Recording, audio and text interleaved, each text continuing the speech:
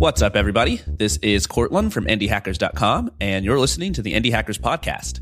On this show, I talk to the founders of profitable internet businesses, and I try to get a sense of what it's like to be in their shoes. How did they get to where they are today? How did they make decisions, both at their companies and in their personal lives? And what exactly makes their businesses tick? And the goal here, as always, is so that the rest of us can learn from their examples and go on to build our own profitable internet businesses. Today, I am talking to Greg Rogg, the founder of a website called LearnUX. Greg, welcome to the show. Yeah, my pleasure. Thanks for having me. So we got coffee when you were in San Francisco a few months back. And I believe at the time, you told me that LearnUX was averaging over $10,000 a month in revenue, and you're only working on it basically one day a month. Is that true?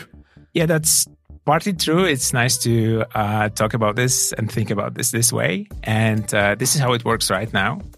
I basically spent one day improving LearnUX, so recording new tutorials, basically updating the content that I have on the site, and also answering some questions. So the things that are not automated that I have to answer myself. But beforehand, I had to spend a lot of time creating the content. So I probably spent about 1,000 hours to create the content and create the website and put it live. And from there, I made everything so that it's running on autopilot and I don't have to really work that much on this project anymore.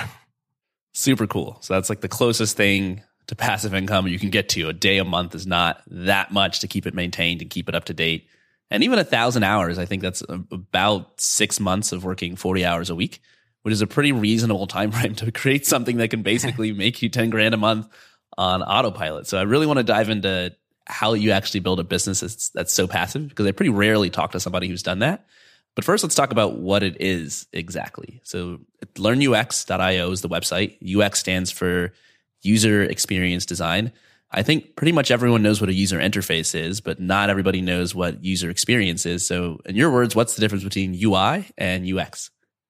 I'm going to explain it with a short story. So imagine you have an app, and UI is user interface. So it's everything that you can see. So it's the colors, the typography, basically how smooth it works. But UX is broader. So if I give you this app and after 5 minutes, I just ask you, okay, how was it? And you give me an answer. So that's basically UX. That's how you feel about the app. That's the overall experience.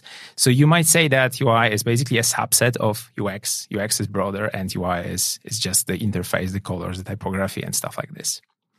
UX is the overall experience. And your website is literally teaching people how to get better at user experience design through videos that you record yourself.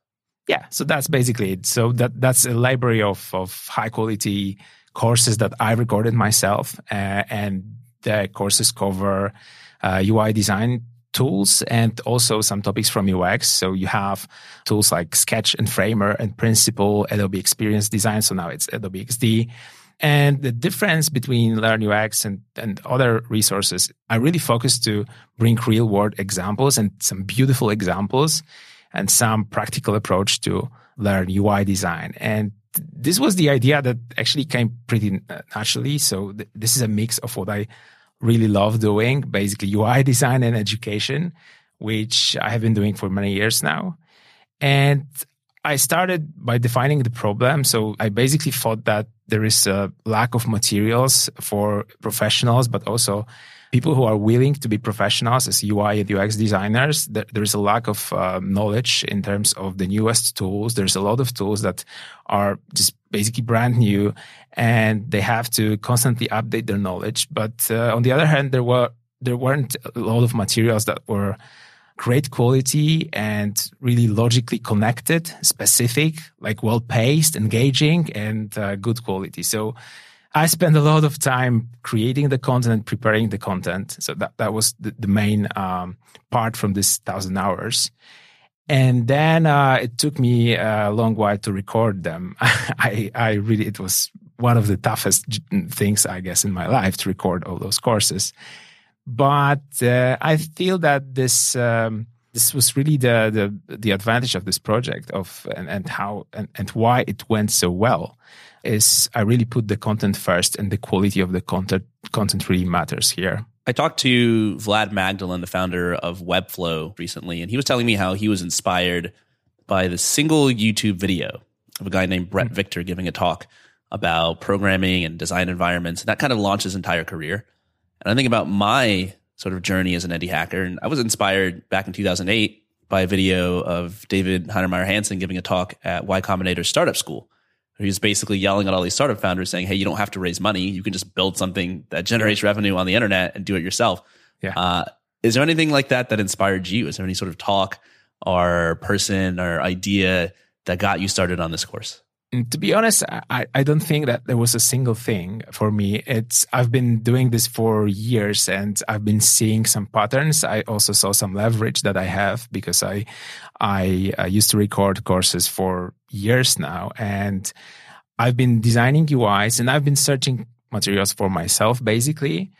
There was no one inspiration I got, but I really feel that this was pretty natural. And apart from this, if you are talking about the YouTube videos and getting inspiration from there, there's also a thing that was really unique about LearnUX, because I basically started a YouTube channel for LearnUX with 4 videos. And after a month, I got about 5 or 6,000 subscriptions from those 4 videos alone. And one of them hit 100,000 views, I guess. So I think that there is this content first approach is pretty prominent on LearnUX. This is something really valuable. And I really made this huge effort to create 10x better content, and it kind of paid off with the videos on YouTube as well. You don't have to create hundreds of them. You just need to create 4 and you can get a really big audience from there. In my case, I believe over 10,000 subscriptions on this channel. What was your plan when you went into creating these YouTube videos? Where you're like, hey, I'm going to make these videos, and if they work out and do really well, I'm going to build an entire website full of courses and make money off of that and help people learn? Or were you doing it for some other reason? I already had a plan. I already knew that I'm going to create this website with those courses. So I did the research before. I knew that people are paying attention to the new tools and there is a lack of materials like this. So I already knew that I will do it in some way. But I started with some easy steps that would validate the idea. So I first put some Medium articles. I recorded those videos and then I combined them. I basically mixed Medium articles with YouTube content, which was like kind of like recycling this content. And it went pretty successful on Medium. There's a little tip there also, because you cannot, there's no way to put, for example, some kind of pixel inside your Medium articles. But if you embed YouTube video, you can then remarket those people because you can create a Google ad that will remarket people who watch your video.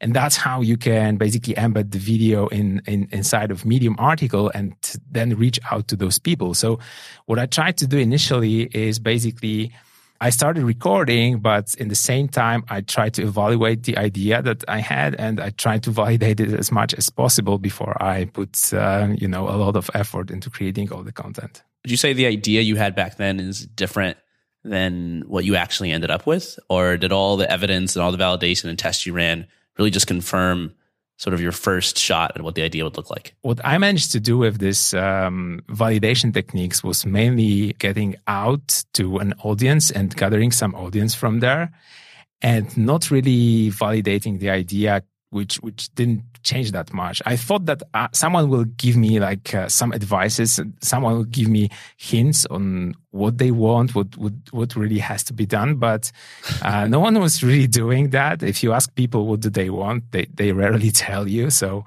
this is also true. And you have to ask better questions or just observe what they do and how they behave and then decide what they want. So I basically stick to my plan.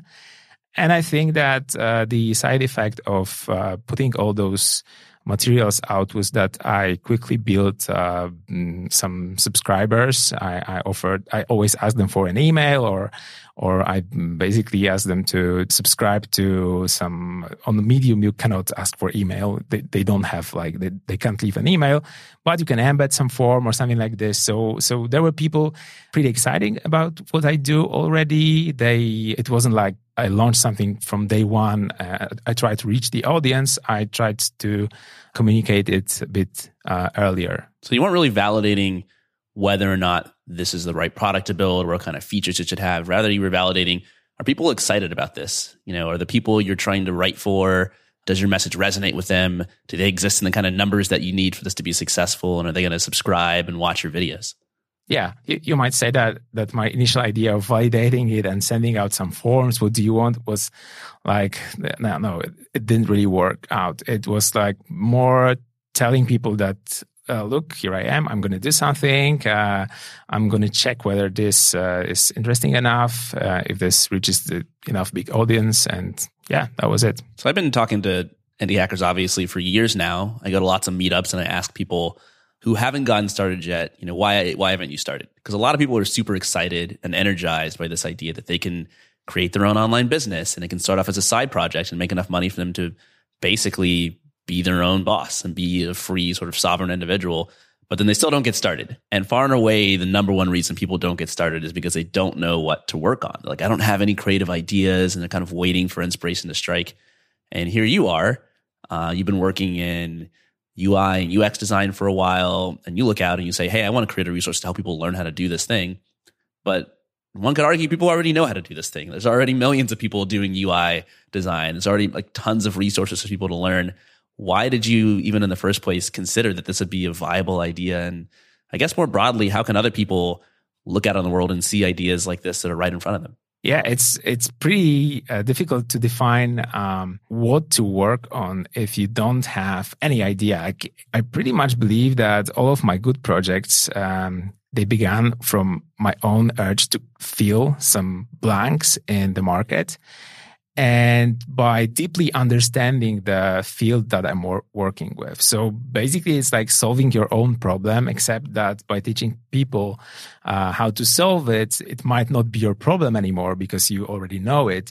And that's pretty much all of my projects. That's pretty much of all I do. I try to pass the knowledge that already helped me. So I think the best idea for the project is basically that that it's effective and you don't have to really search for some ideas on what to basically do. The thing you said about not launching anything, I kind of agree that it's really just about starting something, about just putting something out there.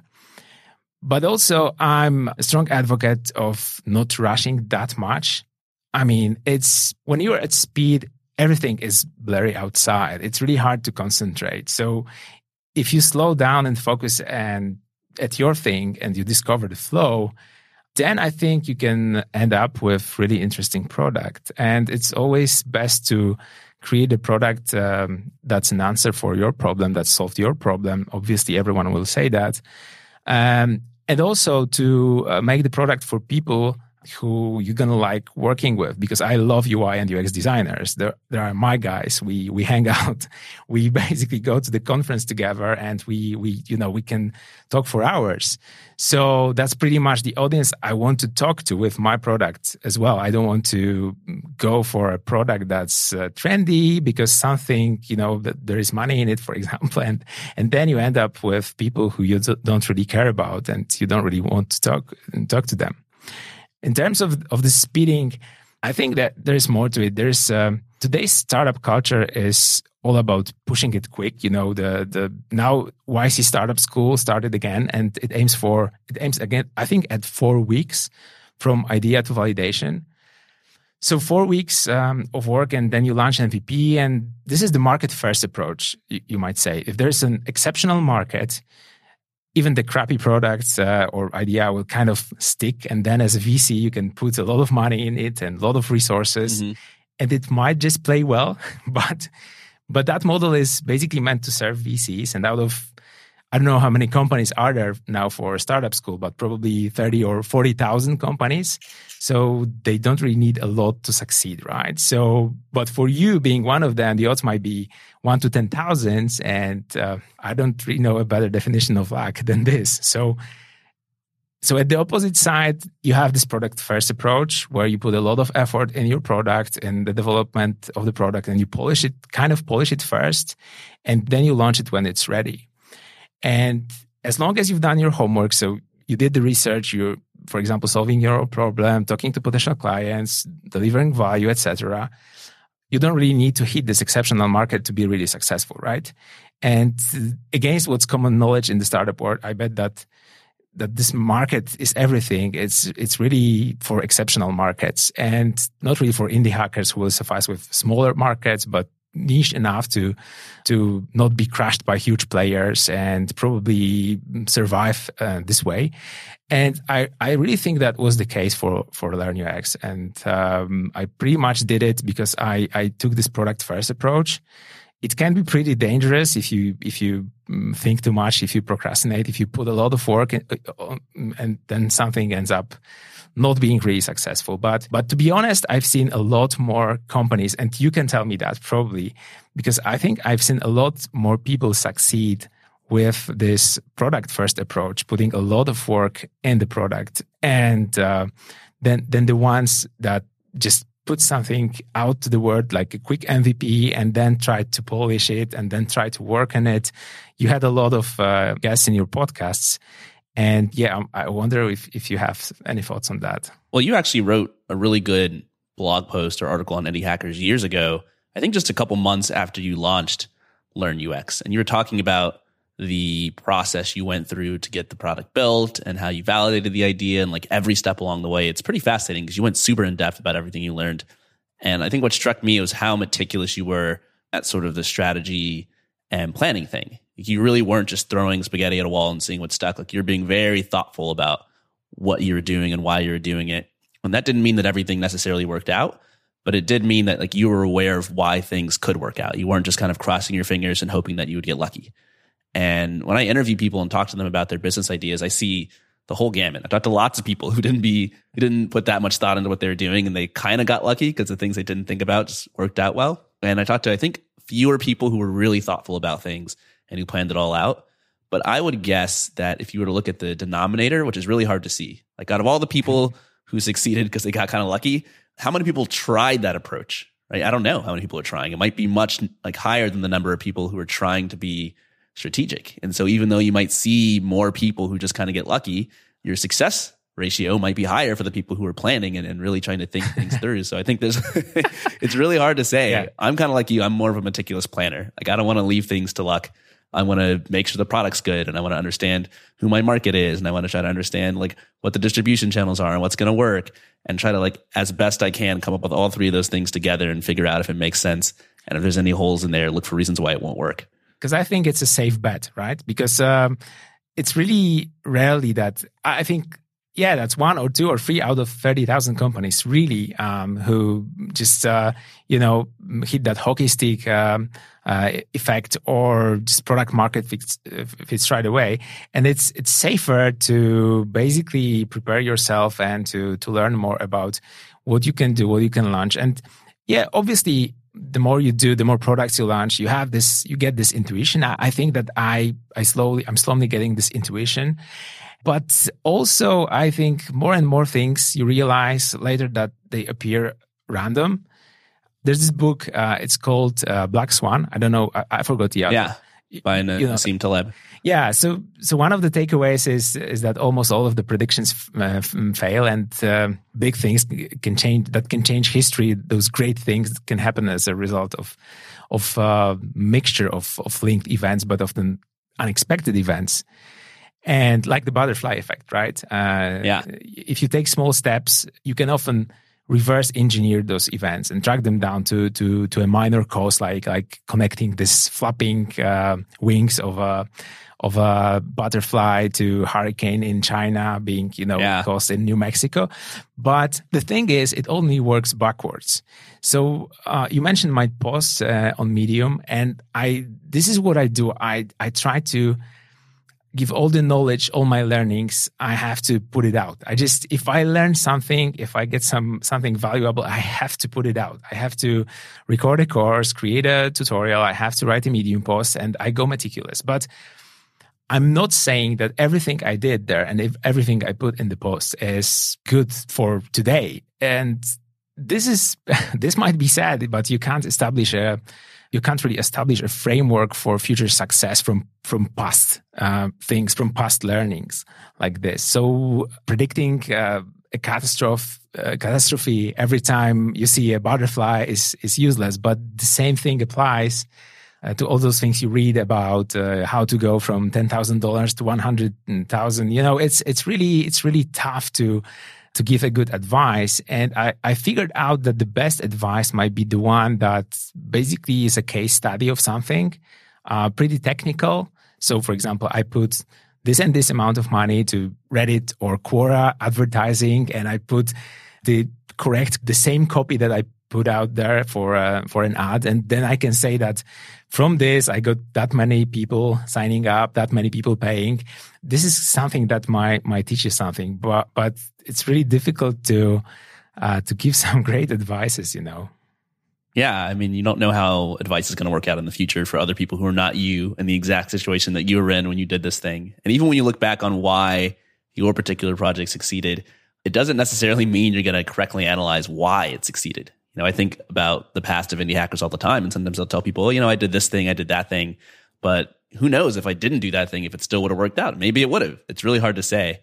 Yeah. And in your particular case, I think what's interesting and consistent across all the different projects you work on is that you're really an educator. Like you said, if you learn something, you have this burning desire to basically tell other people what you learned and how you did it. And education is just such a powerful force in the world. Like if you're driven to teach other people, you're probably going to be pretty successful because people love learning. People love figuring out how they can improve their lives and their careers and their relationships. And they're obviously willing to pay a lot of money to learn things. Otherwise, courses and colleges would be out of business. And so the fact that you have that kind of bent, maybe if you were wrong about everything else, all your strategies and tactics didn't make sense and were completely in the wrong direction, the fact that you've glommed onto this desire to teach other people might be enough to sort of swamp all the other factors and overcome them. Yeah, and I always tell it to people because sometimes I even try to pass some knowledge. I try to teach something that I've just learned and had some success with it. And it's pretty powerful, but people are not really encouraged to do this because they think that they are not experts in the field. They didn't spend years on the topic, and they don't find themselves good teacher in the subject. They are intimidated. So I don't think this is the case. I pretty much work with probably 100 authors here in our studios in Poland, and I've worked with experienced ones, with inexperienced ones, and I often see that people who are really experienced in the field, they probably have some difficulties transferring the knowledge. They don't really see this line between basics and advanced stuff, and everything is basically easy for them. So I think that it's even better to teach what you've already learned. So even not being an expert on it, but if you know that this brought some effect and this, for example, so let's say you want to teach people how to write code. I think that even if you don't know the next framework, if you don't know React, but you are a software engineer, you are a front-end developer, and you are just learning React, and you are in the great position to teach this technology because you know all the problems, all the common problems that people face when they learn. So it's not necessarily great to be, you can have a lot of experience and still be an exceptional teacher, but it shouldn't intimidate you to start teaching others that you don't really have that much experience. And I keep saying this to people, and I think that everyone can teach something, has something to teach. And this is a great way to start your online business or just, pass the knowledge on the internet. Now you have so many different opportunities to do that. So in other words, if you're one of these procrastinating indie hackers who doesn't have an idea, you can just teach something. You no longer have an excuse. Figure out what you want to learn or something that you're already good at, and figure out a way to teach other people. And what's great about teaching is there's so many different places where you can teach. You can teach people over an email newsletter. You can teach people through YouTube videos or setting up your own website like Greg did with his courses. You can teach people over Twitter. You can teach people in person.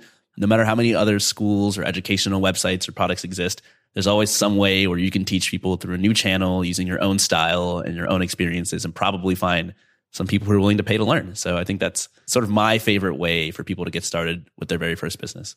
Yeah, that's it. That's a great way to start. And also, you can say that there are many courses on the topic that you want to cover, but still, it's a good thing to put it out, put the content out. And this is because people like to learn from different people, also similar to them. And it's not necessarily a bad thing to have another course on React or Angular or whatever, because someone would, like your teaching style or yourself as a teacher. And there's a lot of people out there who might say that, who might just choose you as a teacher. So for whatever reason. So that's always a great way to start. Yeah, I was just in South Africa earlier this year, and it really opened my eyes to the fact, I looked up the stat, something like 4 billion people still aren't even online yet. Like the number of people who are coming online every day, who are hungry to learn things and improve their skills is massive. And like you said, they want teachers and they want things that resonate with them. If you could target a course or something that you're teaching to like these new people or any specific niche of people, they're going to choose you over all the existing stuff because it really resonates with them. I would also say that it's really, and I have experience in that because I also, for the past 10 years, I've been recording courses in Polish. I run a pretty big website here with video courses on different topics. And it's really great to start from the local market as well. So this might be interesting thing. So running a project locally, it may sound pretty weird, but initially for me, for example, I never thought of running business in English. And that might be because of, I didn't know English so well when I started, and I started pretty early. It was pre-YouTube. I was recording things. So partly it was cultural. Maybe I got it from home, from my parents, but basically I also tried to give back to the community that shaped me in Poland and basically gave me all the skills that I have. I learned programming, I learned design through the help of those people. And doing things locally might be really beneficial, I guess, because there are a few reasons, but the one I find really important is how rewarding it can be. And there has been many people I met during the events and conferences who basically benefited from my work. And sometimes it somehow influenced their life or in a positive way, or they found a new job, or they opened their own business. And it gave me really huge drive. If I started in English, I'd probably only see comments. It's not the same, right? But I met those people. I can tell you a story, actually. There's a story of a guy. He retired as a fireman, and he had some time to kill. So he started to learn technology. And at that time, it was pretty early back in 2005, 6 probably, because it was pre-iPhone. I've been a teenager and I recorded a course on the groundbreaking technology, which was flashlight. I don't know if you guys, I'm pretty old now, I realized. But Flash? Yeah, that was flashlight was technology that would enable you to build apps for mobile phones. It was basically a lighter version of Flash Player that worked for Nokia's old phones before iPhone. So I spent a few months developing a course, and this was like the most exciting times of my life. And I said, like, mobile apps, this is the next great thing, right? But I put it online, and just like a few people enrolled into this course, including the fireman. But this was pretty much of a disaster. I spent a lot of time on this and no one really cared, right? So I've been, I think, devastated, you might say. But 10 years later, I met the same fireman and I didn't know him. He recognized me in one of the best offices in Warsaw. I met him and he basically recognized me. He ran towards me and he hugged me and he explained that he purchased this course, and he explained how the course I made kind of inspired him to start the company. And now he runs one of the biggest dev shops with mobile apps in Poland. Cool. Putting something on the internet is like sending a message in a bottle across the ocean, and lots of those bottles will drown or end up being unseen. But sometimes someone will see it and just return the message, right? And I bet it's true also for indie hackers, man. There are hundreds of people who can give you similar stories with indie hackers, and I think you should be really proud of it. I like the point about doing things locally. Like, this is a local fireman who you ran into in an office in Poland. And with indie hackers, it's like not a very local project. Like I did not make it for other people in San Francisco, but when I go to other parts of the world, I meet all sorts of indie hackers working on their own projects. There's just nothing that can really replace the feeling of meeting somebody in person who's seen what you've done online. And I wonder how much, having that experience has motivated you to do what you're doing now with Learn UX and with your other projects. What is it that gets you out of bed to work on these projects? And how much of that is a component of helping other people and how much of it is a component of helping yourself and improving your own life? That's a valid question. Actually, I thought about it a lot the other day. I think that it really gave me a huge drive to pursue what I do, and the stories of people, what they say when they meet me, how it influenced their path. Obviously, I'm not that important. They could have learned from YouTube, or you can learn anything anywhere. But the stories that I hear, I think it's the biggest drive. I've never cared more about anything, I guess. So making it local is a good idea for multiple reasons. But to make it straight, right now I probably wouldn't start it in Polish. Okay, so why not? Yeah, I'd probably go global first. I do English, but it's a great idea if you are, for example, creating content, you can always localize it to your mother language, and you can simultaneously create an English version and your language version. And this is the language is pretty important. And recently, I've been searching for a Chinese nanny for my 2-year-old son. And there's a huge study on how certain language can affect thinking and acting. And for example, like Chinese, there are tonal language. Chinese is tonal language. It means that you can say the one syllable can basically mean different things depending on how you intonate it, right? So it's proven that develops the hearing, the music skills, and things like that. And that's one example. But once in a while, I surveyed a large part of my audience in Poland who spoke good English, and they clearly stated that they'd still prefer a course in Polish. So maybe as a indie founder abroad, you also have some edge over those big companies like American companies, right? Those people don't really know your language. They will probably never localize their product as good as you can. So this is also a great advantage. And really, you have to think of different languages as different ways of thinking. And even if that's another story, I'm a lawyer. I finished law in Warsaw, and I was translating contracts. And the contract that has 4 pages in Polish usually has 1 page in English. So it's very different how you state the sentences, how you explain things, and how you understand things. And if you take Chinese, for example, this is a completely different language and completely different structures that you might use. So I think that there's a huge advantage in local markets. And companies that, for example, I might probably be able to compete with, so big companies with online video courses like Skillshare or Lynda or Udemy is doing this locally, but they won't take as much effort, and they probably won't be as successful as I'm on my local market. This reminds me of kind of what you were saying earlier, which is you don't want to be opportunistic about ideas. You want to do things that resonate with your personality, with what makes you feel good.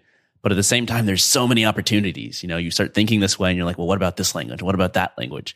But everybody listening has something that makes them unique. They have something that they really care about, something they're passionate about. And it's almost always the case that you can start a business that has some of your own personality and care in it.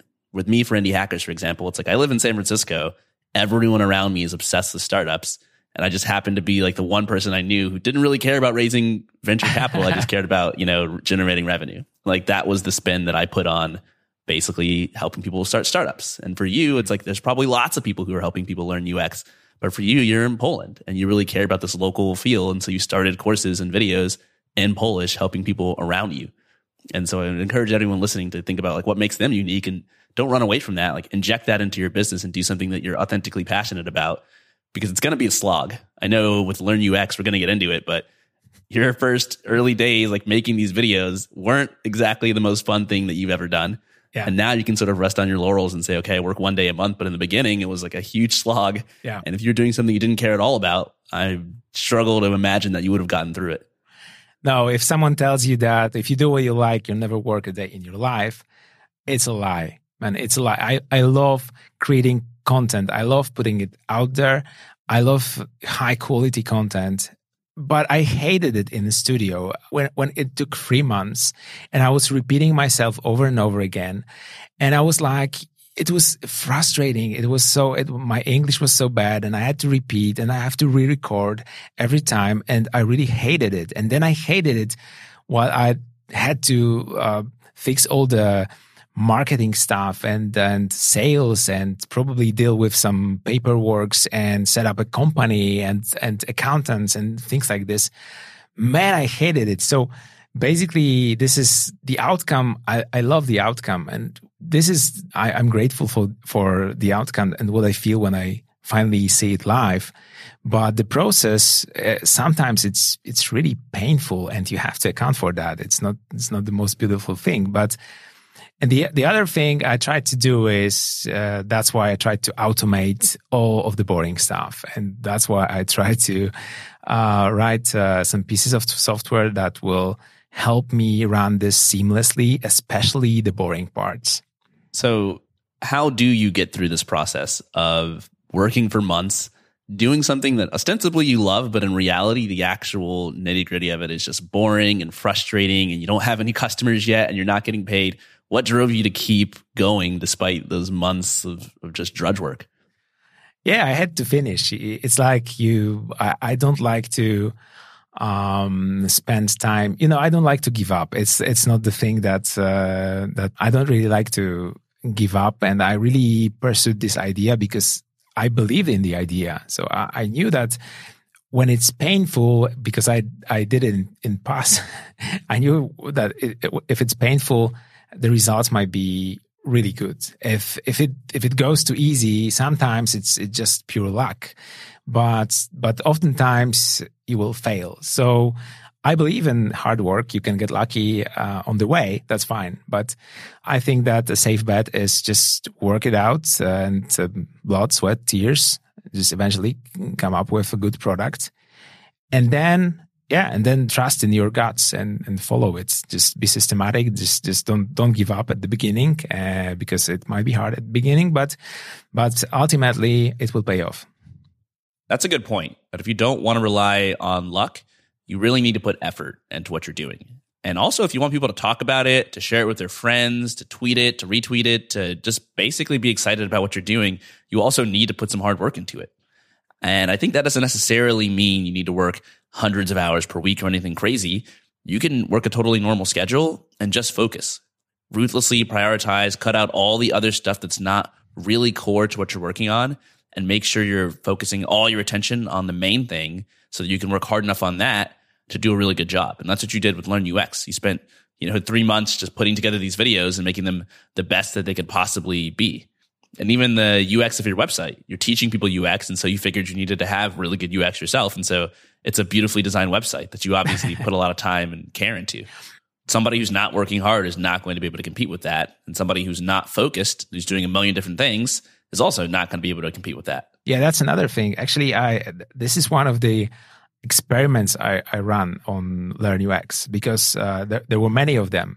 But I decided to make the website itself a bit unique, and I spent some extra time on layout. And most of those learning sites, they have like some simple landing page. They are all the same. They give you some credits about the author. They give you some info about the course, and that's basically it. They are really the same. The one I created was pretty much different, and I knew that UI and UX people, they really care about details like this. They are also searching for an inspiration on websites such as Dribbble, such as awards, the FWA. And I thought that would be really cool if I sign up for some contest like CSS Design Awards.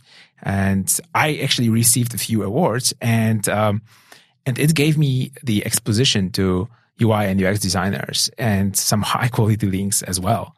So I think that I got more hits from single website like awards or CSS Design Awards than from Product Hunt, which I think I was first 5 on Product Hunt, but I don't remember exactly. But I got a lot more traffic from those websites, and those were people who were really interested in my product. I think I got about 8,000 hits from awards the day or in a week that they gave me the award.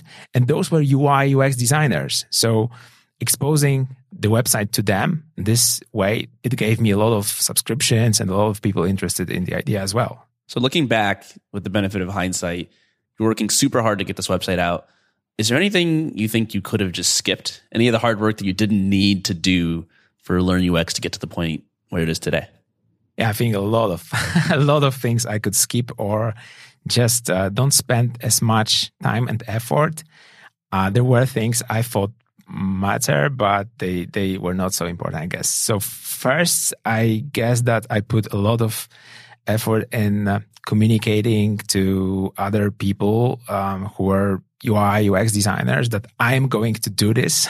So probably a month or two before I recorded myself. Like I took an iPhone, I recorded myself and sent out personal message to all of the influencers I knew from the UI and UX world to announce them that Learn UX is coming. And to be honest, I don't really know why now. And a lot of people do it. I guess a lot of people they try to reach out to some influencers, but no one will answer your call, man. It's like you are just so. I think the good advice would be to just put it out there, then search for some people who will support your ideas. If they can see it, they probably be interested or not. But reaching out to people was really time consuming, and no one really cared, and I wouldn't care. So right now I know it, but there was a lot of things that I would probably skip, and influencers were one of these things. Yeah, you're trying to generate buzz before your product, before it even launched. And it doesn't seem like it went well. How did your launch itself go when you finally released Learn UX to the world? I did this. Oh, and this is another thing that went pretty much wrong, I guess. So I tried to make this big launch. Like I put a counter on a website. And then I did some announcement that I'm going to launch this website here and there. And it was super stressful. I think that at the time that the counter went down to 0, I was probably the most stressed person out there, and there were only like 10 more people on the website. Really. So I would never do it again, and I would just put it out. Don't tell anyone. Just polish the website, fix some bugs, and then spread the news. Because the launch itself it's really not that important, I think. And a lot of times you can see websites that has a great launch and they great on Product Hunt, they do great on Hacker News or something like this. And then after a few days, you can see the traffic is going down, and you get really frustrated and depressed. You are on this high, but then you go pretty low, and this can be So I wouldn't aim for a big launch anymore.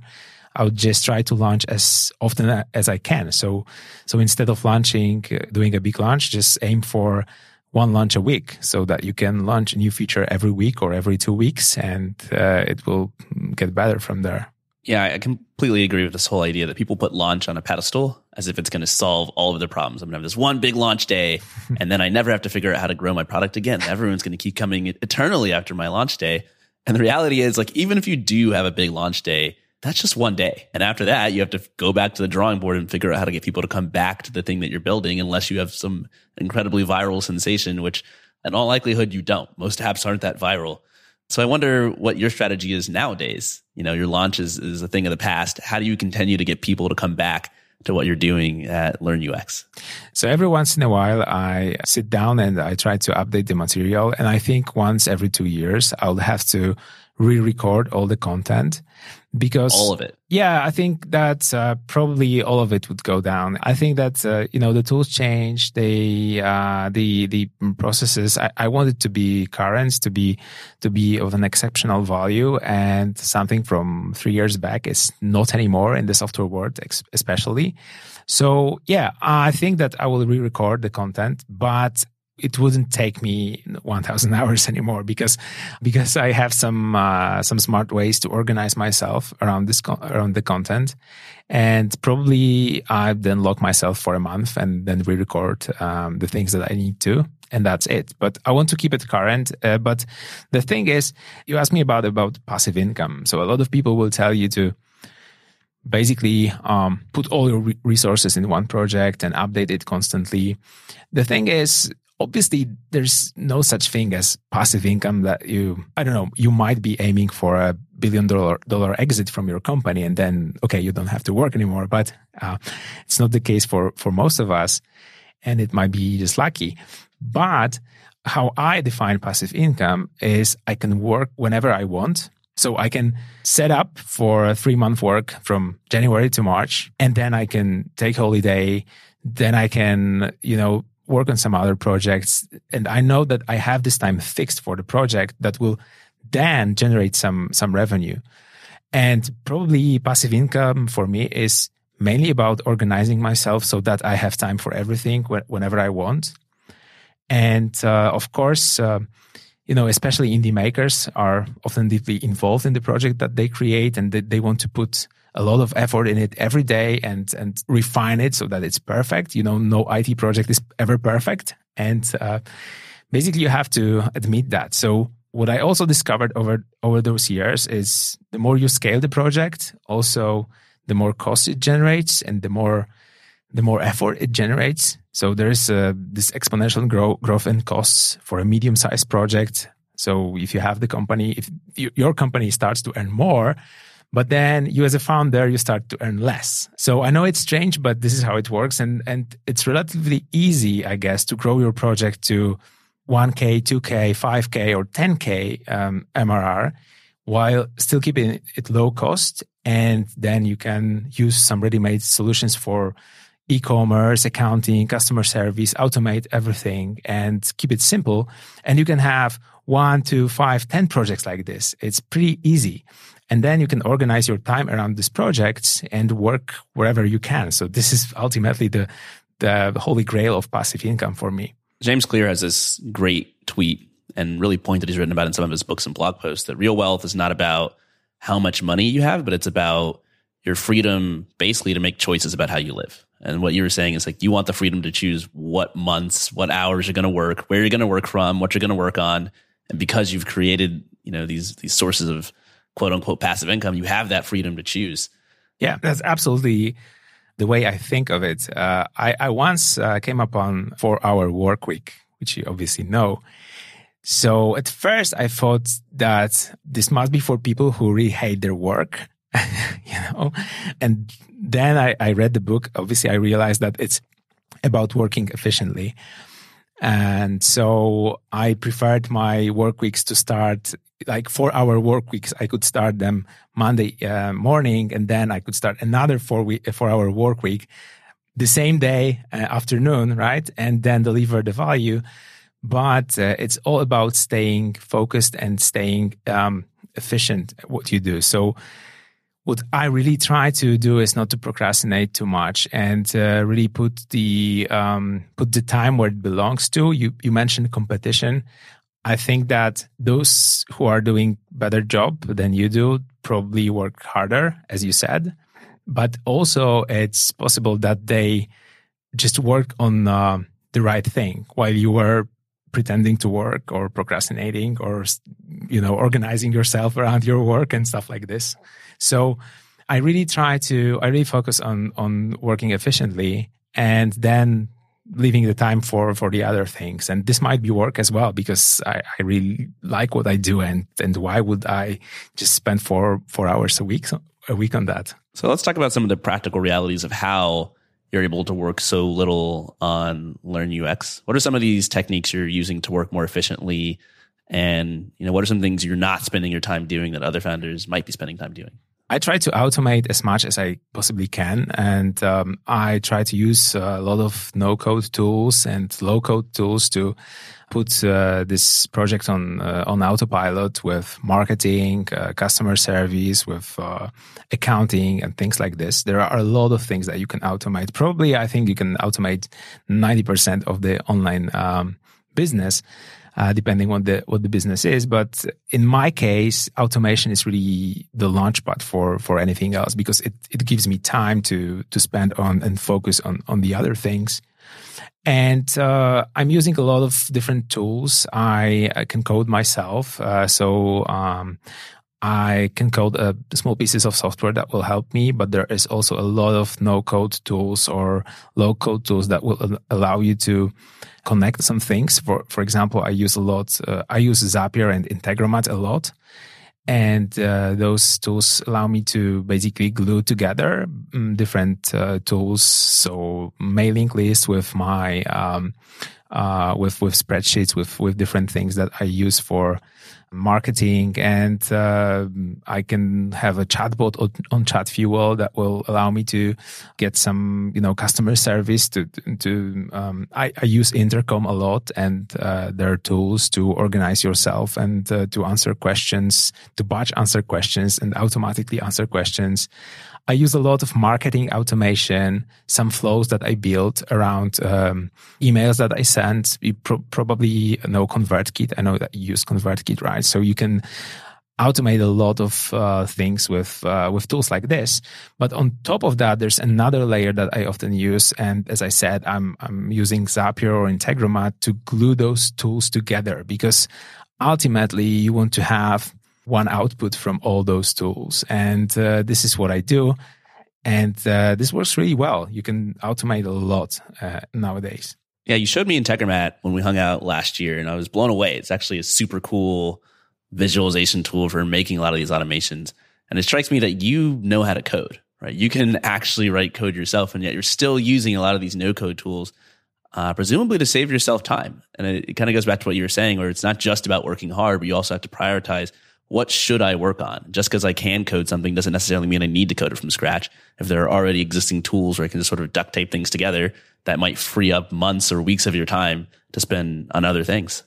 The thing is, I've learned to code when I was 15 or 16, but then I switched to web design. And although I probably could code anything, I don't find it too exciting, and it was taking too long. For me, I kind of missed this instant gratification that you get from graphic design, motion design, and UI. And when I discovered those automations, Bolt, Cron, AWS Lambda, I suck in it for a long time. I was really like, it felt like the missing piece of the puzzle in my life just got in place, right? So the results are really quick, and there's a little code required to make software that actually works. And this is the huge advantage that those tools can give you. Still, you have to understand some things that are going on under the hood and understand the web, how web works, how APIs work, how you can connect and combine those tools. And the greatest benefit of no code is when you really know how to code and you basically take shortcuts with those tools. It's a pretty rare combination to both know how to code, but also not be so passionate and obsessed with code that you don't just use it as a solution to every single problem. So I think most no coders don't know how to code. So they're just like, maybe they're confused about some of those technical details and how the web works. But most developers I know are either afraid of no code or very skeptical of it and have no interest in learning any of it because it's not their passion. I think that your business, if you run an online business, it can really hugely benefit from hiring those no-code tools. And I know it because I've automated a lot of my business in Poland and probably saved hundreds of thousands of dollars. So it's really something that you should take into consideration. So what you do right now, there's a lot of confusion around no-code because it's still new. And under this no-code flag, you often put tools like Squarespace and Retool. And first is just a simple visual template editor for everyone, right?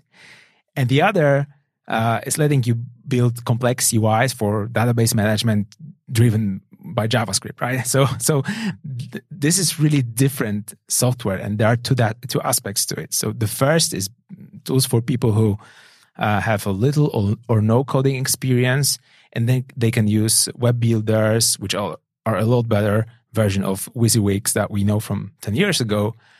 And they can make landing pages, organize mailing lists, and so on and so forth. But now they can even go further with Webflow. You spoke to Vlad. Webflow is really great. It allows you to create database and e-commerce. You have Bubble or Adalo, which will allow you to create an app with some more advanced components as well. But what's even more exciting is the second aspect of no-code tools that gives you this superpower to the people who already know how to code. They know how web works.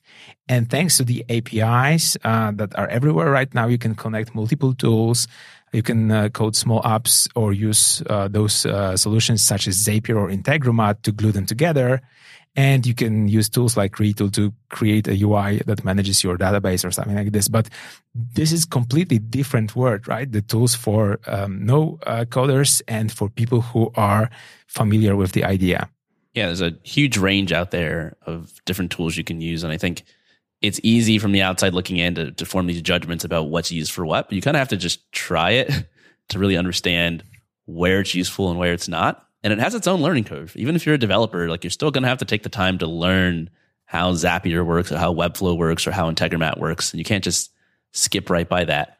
But anyway, we're running low on time. I'd love to have you on the podcast again at some point because I feel like we barely even scratched the surface of how Learn UX works. And I know you have other projects and things you're spending way more time working on. And those would be fascinating to talk about too. Before we close out here, I want to get just some of your general advice. You know, you spend so much time building these projects and learning a lot about UX and generating passive income and helping others learn to improve their careers. What do you think other indie hackers listening should take away from your experiences and your goals as they try to build their own online and businesses? So the one advice I already gave you, and I want to underline it once more, is really not to rush, to take your time, not procrastinate, but basically take your time, put the project out there, but not really try to make it in 3 or 4 weeks and basically take some time to create really valuable content. And I think that in most cases for me, it really paid off. But another advice maybe would be not to worry too much. So sometimes something can occupy your mind for days and people can write mean things, and you can also have this problem with knocking to many doors and hearing no a lot, which is common when you run internet projects. And I think that it's really useful to, as a founder, get the state of the mind that will help you to patiently create your product and not rush, but also clear your head from time to time and not worry that much. I've seen a lot of founders were really stressed out, and it's really very difficult.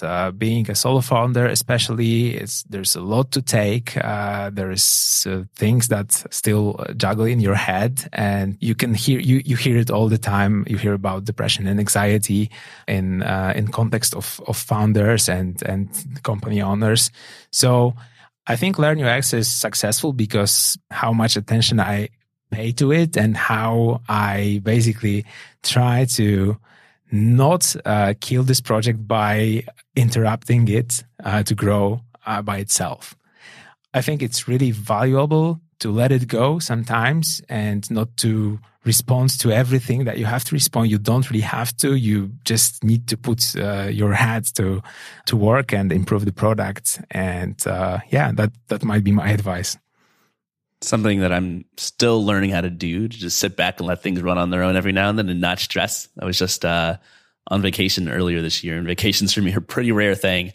And there are days where I didn't work on Indie Hackers, and it was pretty weird to do that and see things not explode. And then I come back home and it feels like I have to work on this thing for 10 hours a day. Otherwise, this email's not going to get responded to, or this other thing's not going to happen. And it's like, usually it's okay to just let it go. So I love that advice, Greg. I hope to see you back on the show sometime soon. Can you let listeners know where they can go to learn more about what you're up to with Learn UX and your other projects as well? Yeah, sure. So you can reach out to me at Twitter. I'm at Greg_ROG. And you can go to learnux.io or codeless.how and just send a message. I'm here and I'm very happy to answer all the questions. I've been in a position where I tried to reach out to many people and I couldn't get an answer. So now I read carefully all the messages and I try to help as much as I can. So yeah, feel free to reach out to me. Thanks so much, Greg. Thank you. Listeners, if you enjoyed this episode, I would love it if you reached out to Greg and let him know. He's on Twitter at Greg_ROG. Also, if you're interested in hearing my thoughts and takeaways from this episode, you should subscribe to the Indie Hackers Podcast newsletter. You can find that at indiehackers.com/podcast. Thanks so much for listening, and I will see you next time.